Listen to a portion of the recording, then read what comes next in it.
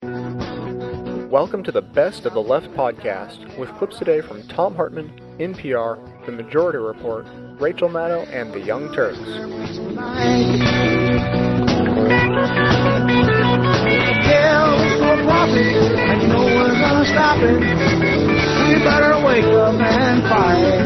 And welcome back, my friends. 10 minutes before the hour. Tom Hartman here with you. So, if the Bush administration is trying to gin up a war, why? Just have to ask yourself the question, why? Why would the Bush administration be trying to gin up a war?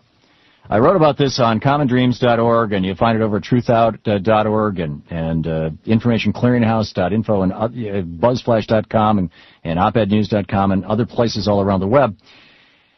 In an article titled, Democracy Be Damned, Republicans Need Another War. And this is the thing that absolutely boggles my mind, is that on talk show after talk show after talk show, whether it's radio or television, you hear people saying, gee, why did Bush go to war in Iraq?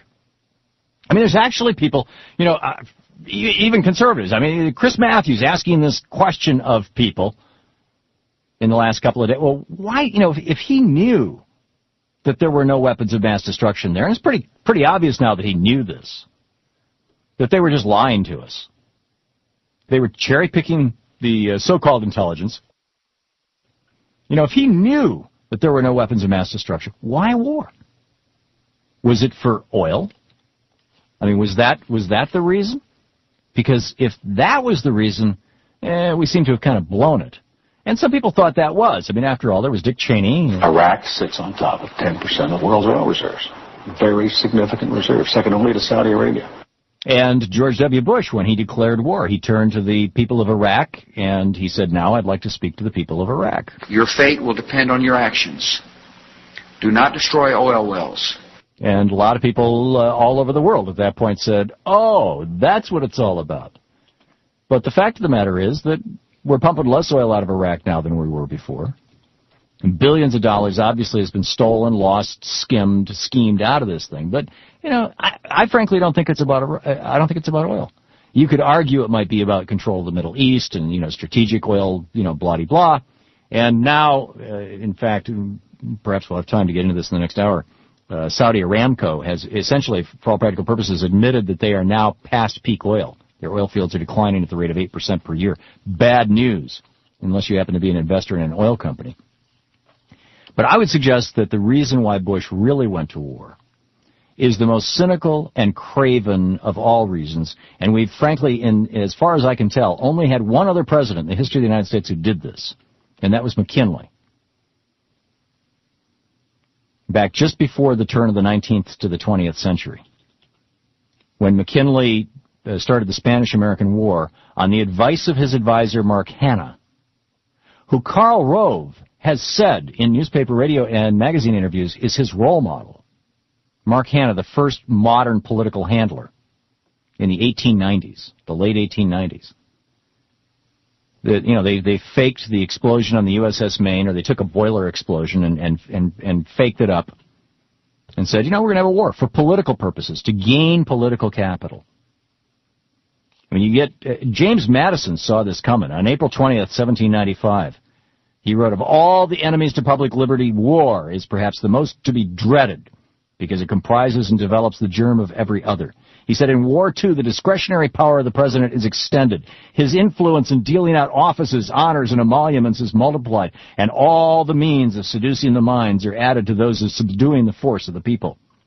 This same malignant aspect in republicanism may be traced in the inequality of fortunes and the opportunities of fraud growing out of a state of war, and in the degeneracy of manners and morals endangered by both. No nation, James Madison wrote on April 20th, 1795, no nation can preserve its freedom in the midst of continual warfare. And I would suggest to you that freedom is the last thing George Bush wants. That if you go back and you listen to the words, Cindy Sheehan saying it very eloquently, she did it right.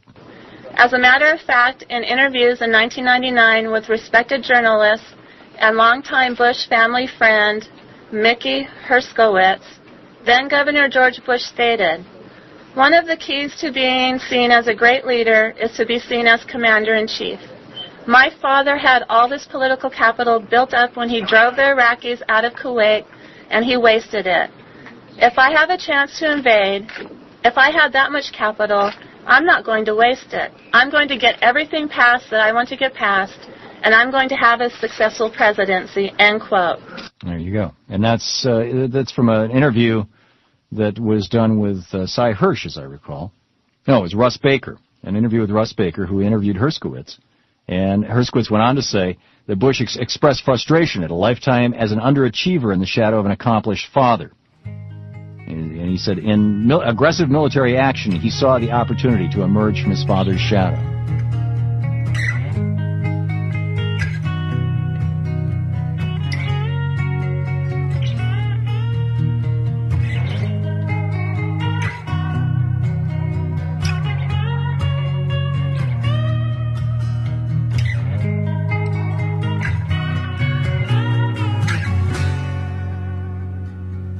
From NPR News, this is All Things Considered. I'm Michelle Norris. Another retired general is calling for Secretary of Defense Donald Rumsfeld to resign. John Riggs served in the U.S. Army for 39 years. He began his military career as an enlisted soldier in Vietnam and rose to the level of a three-star general, serving in the Pentagon. Riggs told NPR today that Rumsfeld is responsible for many of the mistakes in Iraq, and he says he should step down. I think it's, in some ways, his arrogance that's keeping things going. I think he should step aside and let someone step in who can be more realistic. General Riggs is the latest retired U.S. general to publicly call for Donald Rumsfeld to leave. All have spoken out in the past few weeks. We reached General Riggs today in Nashville, where he was waiting to catch a plane. He said the U.S. military is suffering because of poor leadership and political agendas. As I worked in the Pentagon for a number of years, I just think there was an atmosphere of arrogance about our approach to the war in Iraq as well as Afghanistan. And I think in many cases it resulted in military advice not being well received or in many cases not taken at all. You say it was an atmosphere of arrogance. I'm wondering if there are specific mistakes you think were made in the lead-up to the war and in the execution of the war in Iraq right now. Well, I think that, the war itself, as far as the combat phase of it, what General Franks and others did was, highly admirable. But I think what happened is that we just grossly underestimated the numbers of soldiers that would be required in a stability phase, which we're still in Iraq, as well as the impact that it would have upon the United States Army and the other services over the long haul. So I think that where General Shinseki, the then Army Chief of Staff, gave a fairly realistic estimate on the number of troops that would be received, Mr. Wolfowitz and the Secretary of Defense downplayed those numbers because of whatever reasons. I assume they were political. And I think we just grossly underestimated what would be required in order to stabilize Iraq and then be able to bring stability throughout that whole area. And we did it because we just eased into the numbers instead of realistic estimates to begin with. The generals who've called for Donald Rumsfeld's resignation, Anthony Zinni, Major General Paul Eaton, Lieutenant General Greg Newbold, they've all talked about not having enough troops on the ground, about delays in sending troops, about troops being poorly equipped. Were they sending those messages to the Pentagon? Were they actually telling the Pentagon about this before they actually came forward and stepped for and called for Donald Rumsfeld's resignation? Well, I'm not exactly sure what they would tell Secretary Rumsfeld in private. I know what General Shinseki, the Chief of Staff of the Army, told them. I know what I said while I was still on active duty. Neither one of our suggestions were acted upon at all. I mean, they were just poo-pooed at being wildly optimistic. And I think it's that atmosphere of arrogance that caused them to think that they had the right answers. And quite honestly, they only need the military advice when it satisfies their agenda. And I think that's a mistake and part of why I think that he should go ahead and resign. And let's get somebody in that can run the Defense Department in a more practical manner than what is being run. Now, sir, some might say that this is a bit of sour grapes on your part because you also came out early, more than 2 years ago, and said the Army needed to be bigger by at least 10,000, and I understand that was not a welcome suggestion. What happened when you said that? Well, actually, my figure was not 10,000. It was considerably more than that. And I think what I was speaking of at the time was the Army the right size for the missions that we could be asked to do? And one could read the President's national security strategy and see to it that our services, especially the ground forces and the Army specifically, were really in a global war on terrorism for the long haul. And we just were not adequately sized to be able to stay in the conflict. And so I did an interview while I was still on active duty, and I suggested that we didn't have the numbers that we needed for the long haul. And what happened when you made that suggestion? I wound up retiring at less than the grade that I was holding. And, I'd be very candid with you. I can't, for sure say that was a vindictive approach to retiring me. I have to think in my mind that was partially because I was outspoken on the numbers. And you lost a star in that process also. That I did. The demotion of a general is highly unusual in the U.S. military. Officially, an investigation by the Army Inspector General's office found General Riggs guilty of 2 violations of contracting rules. But the infractions were determined to be minor, and so they were left out of his record. He says that is not what's motivating him now. That isn't the issue at this point. I mean, what's at issue at this point is making sure that, we're well led, that military advice is taken when it should be taken, that this atmosphere of not even micromanagement, it's nano-management stops. And that, I believe the civilian leadership is in charge, and they should be in charge, but I think they should take sound military advice. Do you expect that at some point an active general might call for Secretary Rumsfeld's resignation? I don't think so. I think that, we are loyal to the max, and I just don't think we are in the political realm, so I don't think they will call. They may critique how the job's done, but they won't go so far as to call for his resignation. That's not within their purview. That's General John Riggs, who today became the latest retired senior military figure to call for the resignation of Defense Secretary Donald Rumsfeld. NPR asked the Pentagon to comment on what General Riggs had to say.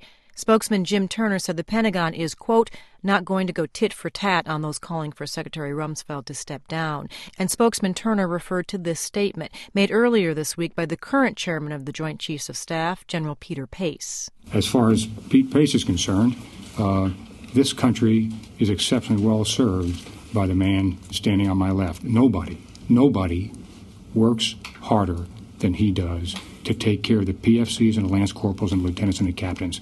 He does his homework. He works weekends. He works nights. People can question my judgment or his judgment, but they should never question the dedication, the patriotism, and the work ethic of Secretary Rumsfeld. And the White House had this comment today on Secretary Rumsfeld. Spokesman Scott McClellan said the president believes Secretary Rumsfeld is doing a very fine job during a challenging period in our nation's history.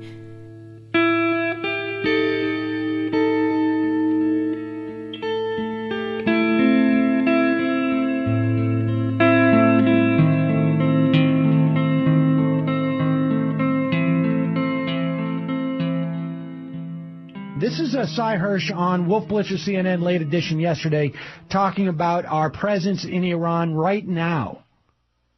Number 5. Bottom line, what you're saying here is that there are American forces clandestinely already inside Iran. That's what I'm saying.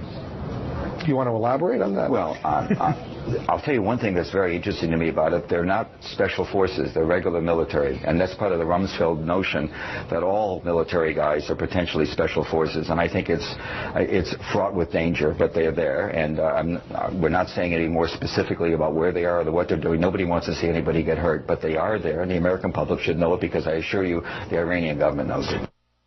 So, Actually, that was my favorite part of the Hirsch interview. My favorite part was when he was talking about military officials that were going to resign, and Wolf says, do you want to name names? And Hirsch goes, are you kidding? Right, of course not. And he says, because we have a quote-unquote punitive government right now. Now, it's interesting that this story comes out today because you had this other story of the a third high-ranking general, a guy named General Gregory Newbold, who's come out in Time magazine and basically said, I resigned basically because of the war, but I should have been even more vocal. And I make a call to all military personnel, particularly the high-level generals.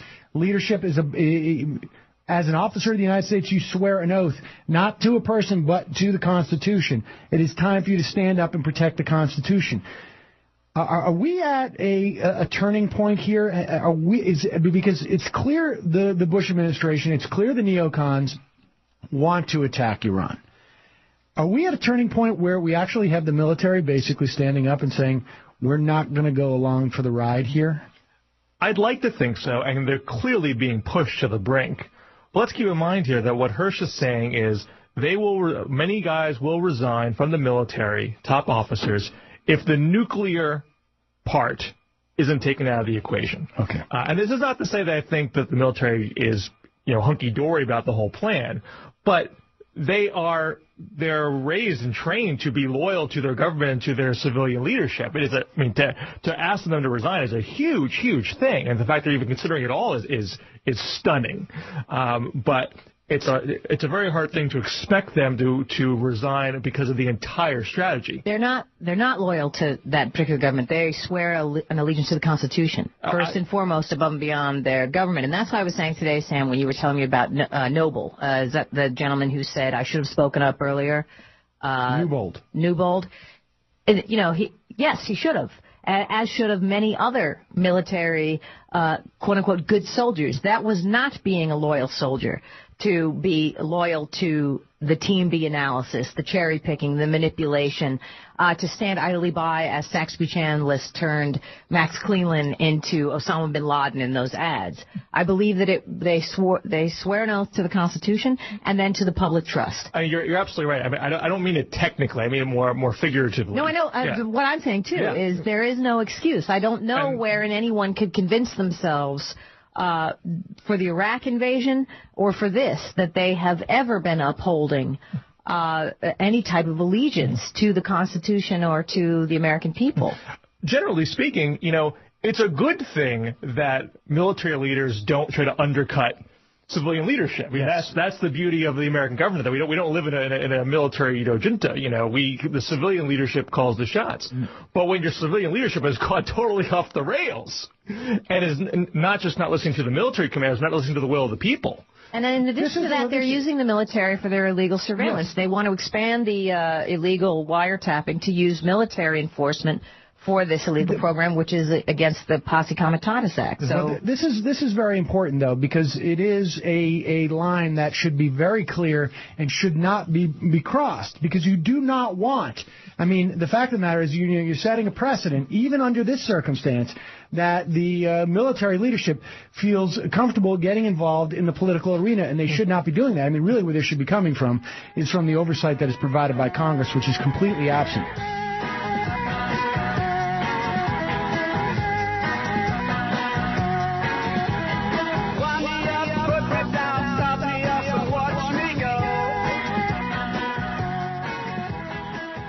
I promised you General George Jowlwan. I'm sure I'm mispronouncing that. He was on Wolf Blitzer's Situation Room on April 11th discussing Rumsfeld's poor handling of Iraq. Just a quick clip here. What's the mentality? A 4-star general, a 3-star general meets with the defense secretary. The defense secretary is hell-bent on doing what he wants to do. The general disagrees. At what point do you stand up and say, Mr. Secretary, I have to resign? Now, we're talking here about over Iraq. You have hit the nail on the head. It's our responsibility as military leaders to stand up and be counted on tough issues. And if that's not done, if they cannot take the intimidation, the micromanagement by this Department of Defense, which there is, if they don't stand up and have the moral courage to stand up and defend their troops and the mission that they've been assigned, then it's their issue, their problem. And I would hope there'd be more of that. I've been saying that for a long time. This does not mean you don't support the troops or you don't support the war even, but it's the method, the tone. And I would hope the Secretary would realize all of this. Now, this is a very difficult situation. I mean, in some ways, it's almost a confusing situation, because you have people who, in the military, who by training do what they're told. And you have a constitution which clearly places authority over the military in the hands of civilians. And this was very, very intentional on the part of the founders of this country. They did not want the military to have its own independent branch of power or authority.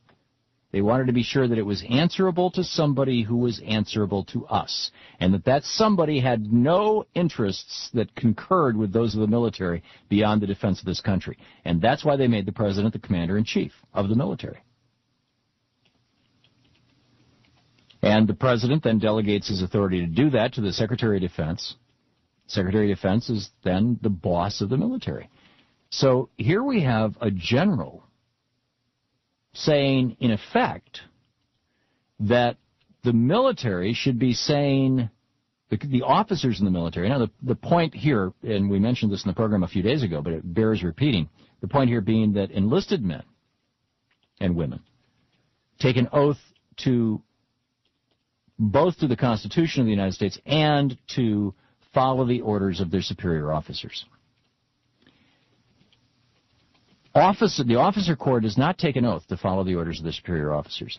They take an oath to protect and defend not the president, not the Secretary of Defense, not to follow orders. They take an oath to protect and defend not even the United States, the Constitution of the United States.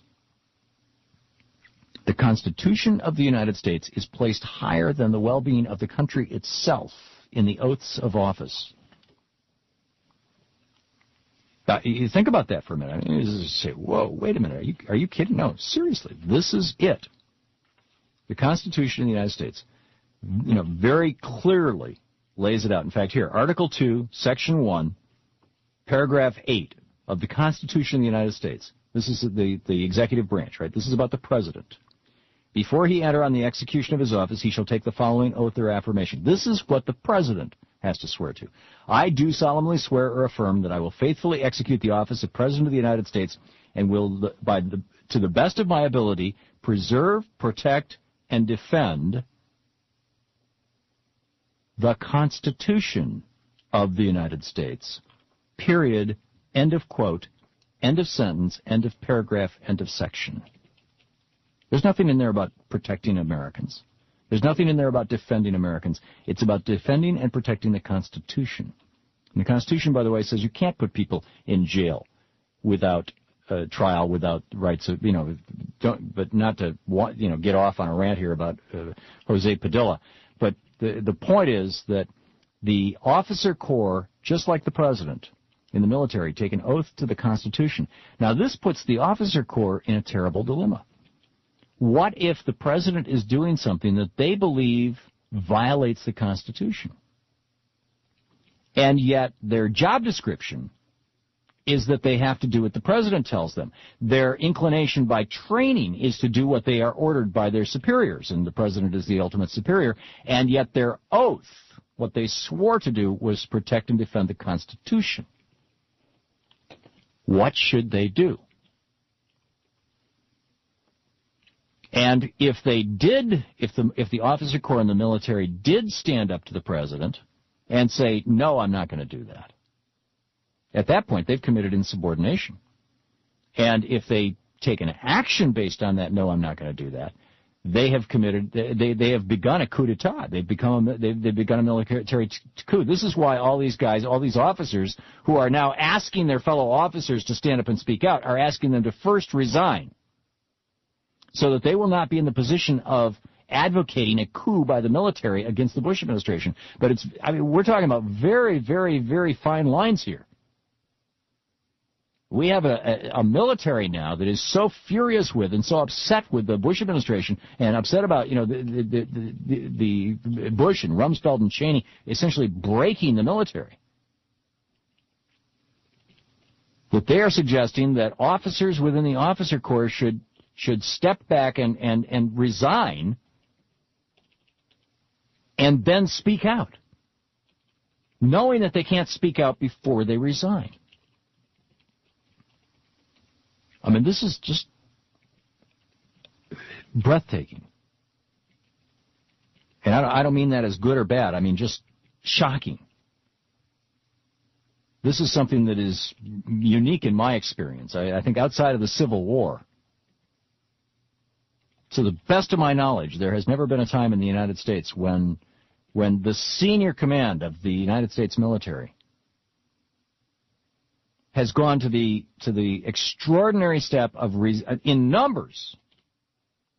We're not talking about one. I'm sure you find one or two persons here or there, Spanish-American War, whatever, World War I, Korean War, who said enough of this. Certainly Vietnam, spoke out. But here now, this is like echoing across the officer corps. This is truly spooky.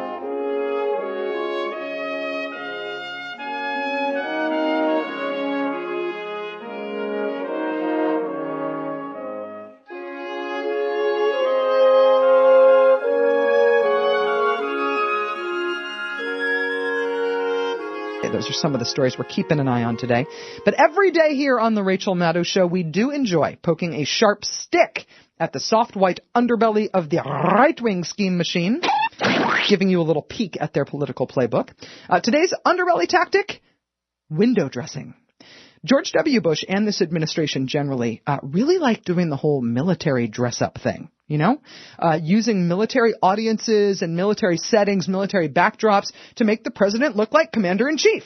And using the respect that Americans have for our military to absorb criticism of the way that this administration has handled or not handled the war. Por ejemplo, let us go back in time to May 1st, 2003. You may recall George W. Bush, enormous codpiece, aircraft carrier, regrettable announcement. My fellow Americans, major combat operations in Iraq have ended. In the Battle of Iraq, the United States and our allies have prevailed. Yeah. But it's not just landing on aircraft carriers and making all the people on the aircraft carrier wear color-coordinated suits to make your landing look good. It's not just that. It's also citing the military, citing military commanders' judgment as a way to evade criticism and accountability for the way the running of this war has been screwed up. I will continue to be guided by the advice that matters, the sober judgment of our military leaders. I understand he's saying that you may want to question my judgment, but surely you are not unpatriotic enough to question the sober judgment of our military commanders. So, okay, then it's useful for specific questions, too. Okay, George, why haven't you sent more troops then? And he'll respond and say, it's not me. It's the sober judgment of our military commanders. If our commanders on the ground say we need more troops, I will send them. But it's their judgment, not mine. They use military settings, military audiences, military credibility, the deference that those of us who are not in the military show to those who are in the military on military matters, military window dressing. Because when it comes down to actually listening to what military commanders are saying about how the military is being run, that's apparently a more complicated matter for these guys. There are now 6 generals, 6 recently retired generals who have called for Donald Rumsfeld to step down as defense secretary. The latest 2 are Army Major General John Riggs, who said this in an interview with NPR yesterday. And quite honestly, they only need the military advice when it satisfies their agenda. And I think that's a mistake and part of why I think that he should go ahead and resign. The latest, the 6th of the 6 so far just this month, was Charles Swanwick. He headed up the 82nd Airborne in Iraq. Here's what he told CNN yesterday. I feel that he has micromanaged the generals who are leading our forces there to achieve our strategic objectives. I really believe that we need a new Secretary of Defense. Swanwick suggests the problem is that things are simply out of kilter in the traditional balance between civilian control of the military and letting the generals do their job on the battlefield. Senior leaders see their advancement only at the favor of Secretary Rumsfeld, not because of the good job they do, not because of the potential they have, but more so to the favor of Secretary Rumsfeld. That's where we get amiss in this whole thing. Just so we're clear, that was Charles Swanick, headed up the 82nd Airborne in Iraq, recently retired. He's now the 6th general to call for Donald Rumsfeld to resign. Just to be clear, window dressing, using the military as a backdrop, using the military to hide behind, to avoid accountability and to not have to answer questions about their judgment. That's the right-wing political tactic at work here. Actually respecting the military enough to respond to their criticisms of the Pentagon chief? Apparently that's totally off the table. That's beyond bounds.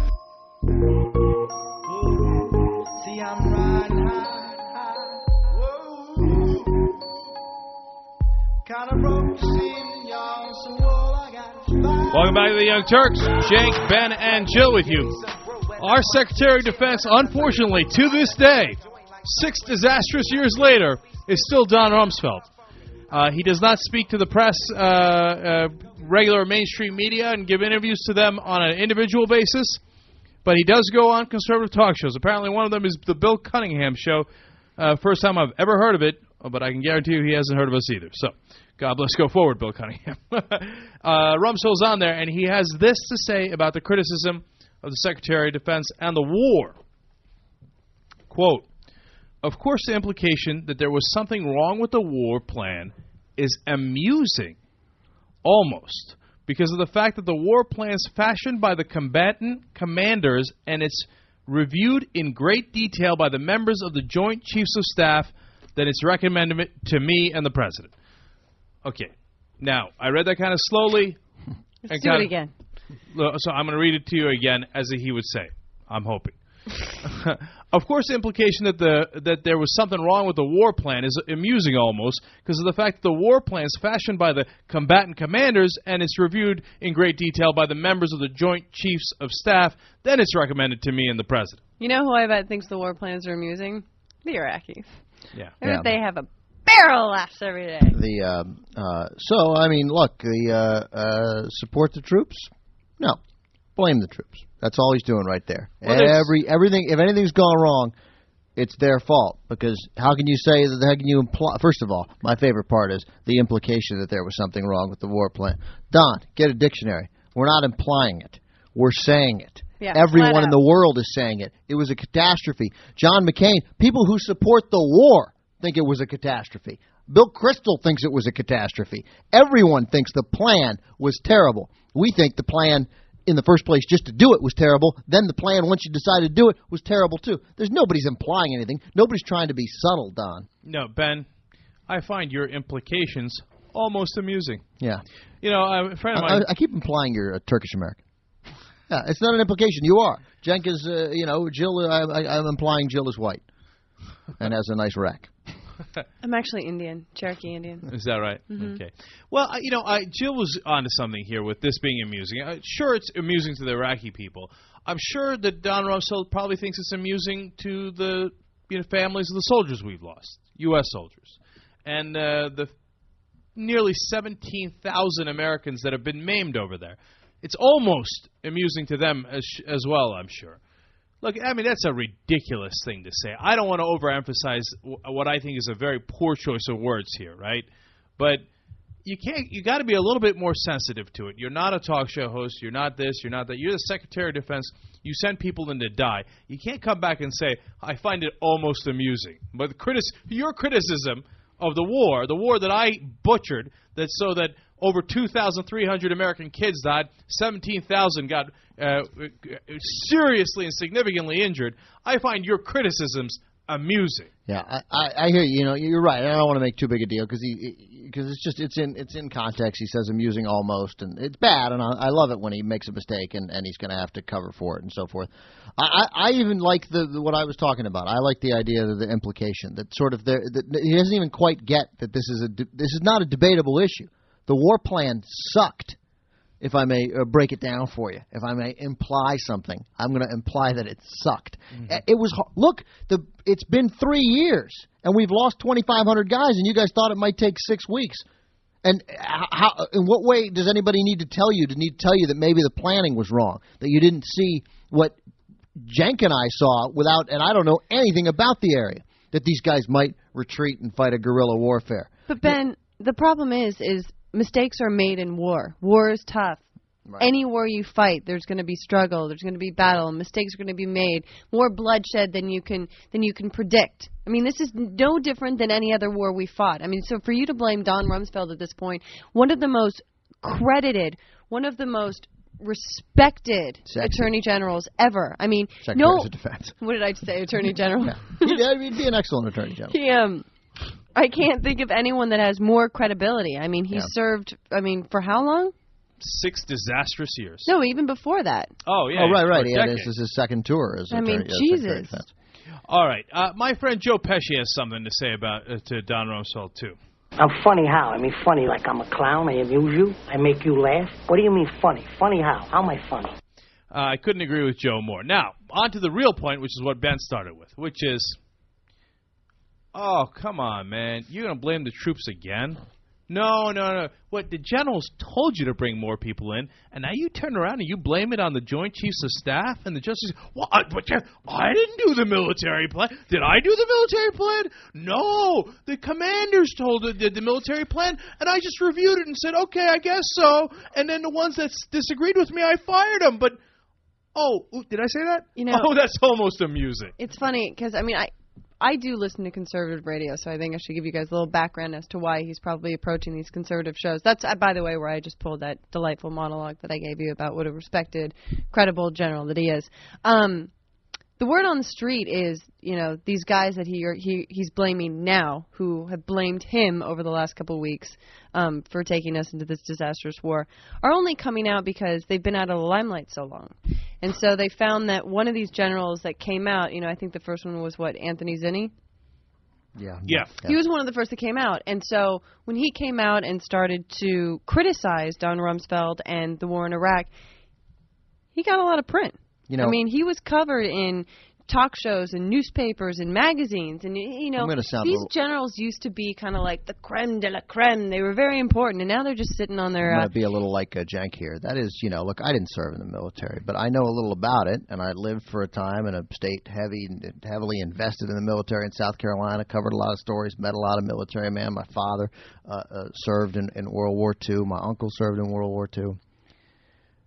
People who want the limelight don't sign up for a career in the military. Mm-hmm. In fact, what they want to do is keep their head down and stay out of the papers. That's one of the beauties about the people who give up their lives. Almost every general could be a CEO of a company and make millions of dollars, and instead they make whatever generals make, $108,000, $84,000, whatever it is, moving from town to town when they're ordered to do so, and taking the responsibility of the lives and deaths of the men and women who serve under them. It is an awesome responsibility that I was not be up to, but that I admire enormously. Mm-hmm. And the notion that these guys were in it and loved being generals because they were popular, or that they were the creme de la creme, as you say, Rush Limbaugh and those other guys said, shows a profound lack of understanding that I would expect from someone who couldn't serve in the United States Army in the military during Vietnam because he had a tail. Yeah, no, that's what I thought was so appalling. And they're saying that these journalists now are calling around to a number of generals to get word out that, Rumsfeld's doing a bad job. And they're like, oh, yeah, I'll be back in the limelight. But people will be paying attention to me. People will be respecting me. And they're like, I'm surprised we haven't seen more of these generals come out. The fact that we've only had only six, shows you that these guys that so desperately want to feel important again haven't come out. I mean, shows you that it's really just a handful of people. You read the paper every day, many papers, right?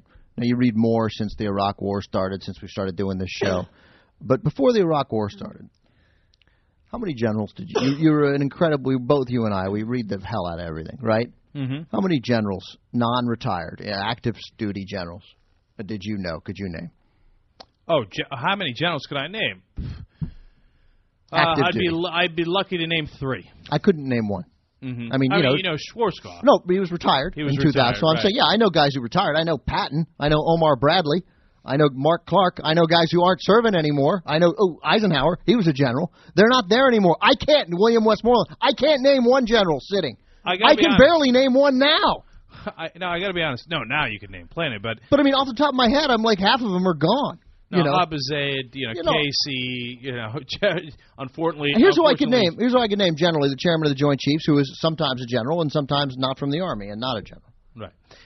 Peter Pace, etc. But honestly, before the war started, you're 100% right. I don't think I could have even named Wesley Clark, honestly. Mm-hmm.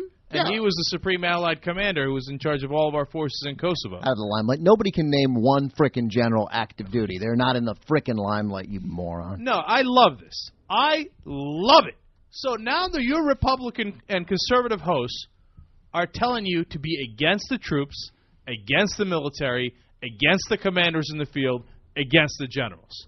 Go ahead. Make that argument. Make my day. Do it all day long. Yap, yap, yap, yap, yap. And now try to convince all these suckers who listen to you, oh, did we say support the troops? We meant attack the troops. God bless. Go forward. See what happens. And if you think it's just the retired guys who want to do book deals, by the way, I love that. One of them has a book deal as far as I know. But that's it. They all want book deals. And it's, oh, why didn't they just resign instead of complaining about it afterwards? Actually, one of them did. He was promoted. And he was going to get to, another star and was going to serve as the second person in command of Iraq. And he said, no, this is disastrous. It's hurting the troops. I don't want to be a part of this. So all their criticism is nonsense. But it's not just that. David Broder of the Washington Post, Tim Russert of NBC says when Murtha came out, Broder says when Murtha came out, and Russert in relation to these 6 generals, he said people inside the Pentagon have been calling them and saying, the generals are right, John Murtha is right, we are dissatisfied. This war is a mess, and it is not our fault, man. These guys are telling us to do things that don't make any sense. We complain to them, then they dismiss us, to send us away, and then they blame all the problems on us. Mm-hmm. I mean, it is total BS. I mean, if I was those commanders in the field, and every day I see this guy get up and say, I listen to my commanders in the field. It's their fault. It's their fault. Man, would I be pissed.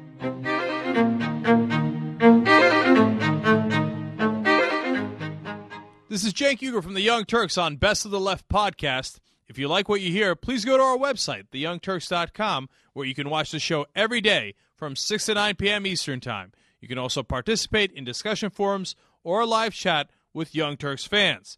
And you can support liberal political programming by becoming a TYT member or by purchasing Young Turks merchandise. All that at theyoungturks.com. Thanks for listening. Thanks for listening, everybody. With the invention of the RSS feed and the podcast technology, I have, which, by the way, I have fallen utterly in love with, I have taken to referring to the world of news as a world of infinite aggregation. And basically it works out like this. Lots of stuff happens in the world. Way too much for anyone to keep track of ever. And we have reporters who go out and gather as much of that news as possible. They decide what they think is important and they talk about it. And then, individuals can go and read those news stories. They can, of course, we just pick the things that we're interested in. But then there are also the talking heads, the talk shows, the radio shows, everybody like that. They pick out the stories that they find to be important and talk about them on the shows, and that perpetuates the story, and that gets fed down to the audience of those shows.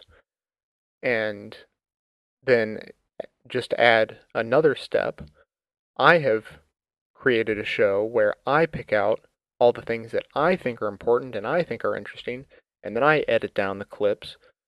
And, so now by the time it gets down to me and I'm passing it along to you, you're getting like a, eyedroppers worth of baby bird food fed down your throat. And, frankly, I, as great as it is, I also kind of don't like the way that feels. I don't like that, it's a one-way path where, if you look at it as I see in my mind's eye, a giant funnel going from the world on top to a tiny eyedropper's worth of information coming down to you, it just kind of rubs me the wrong way.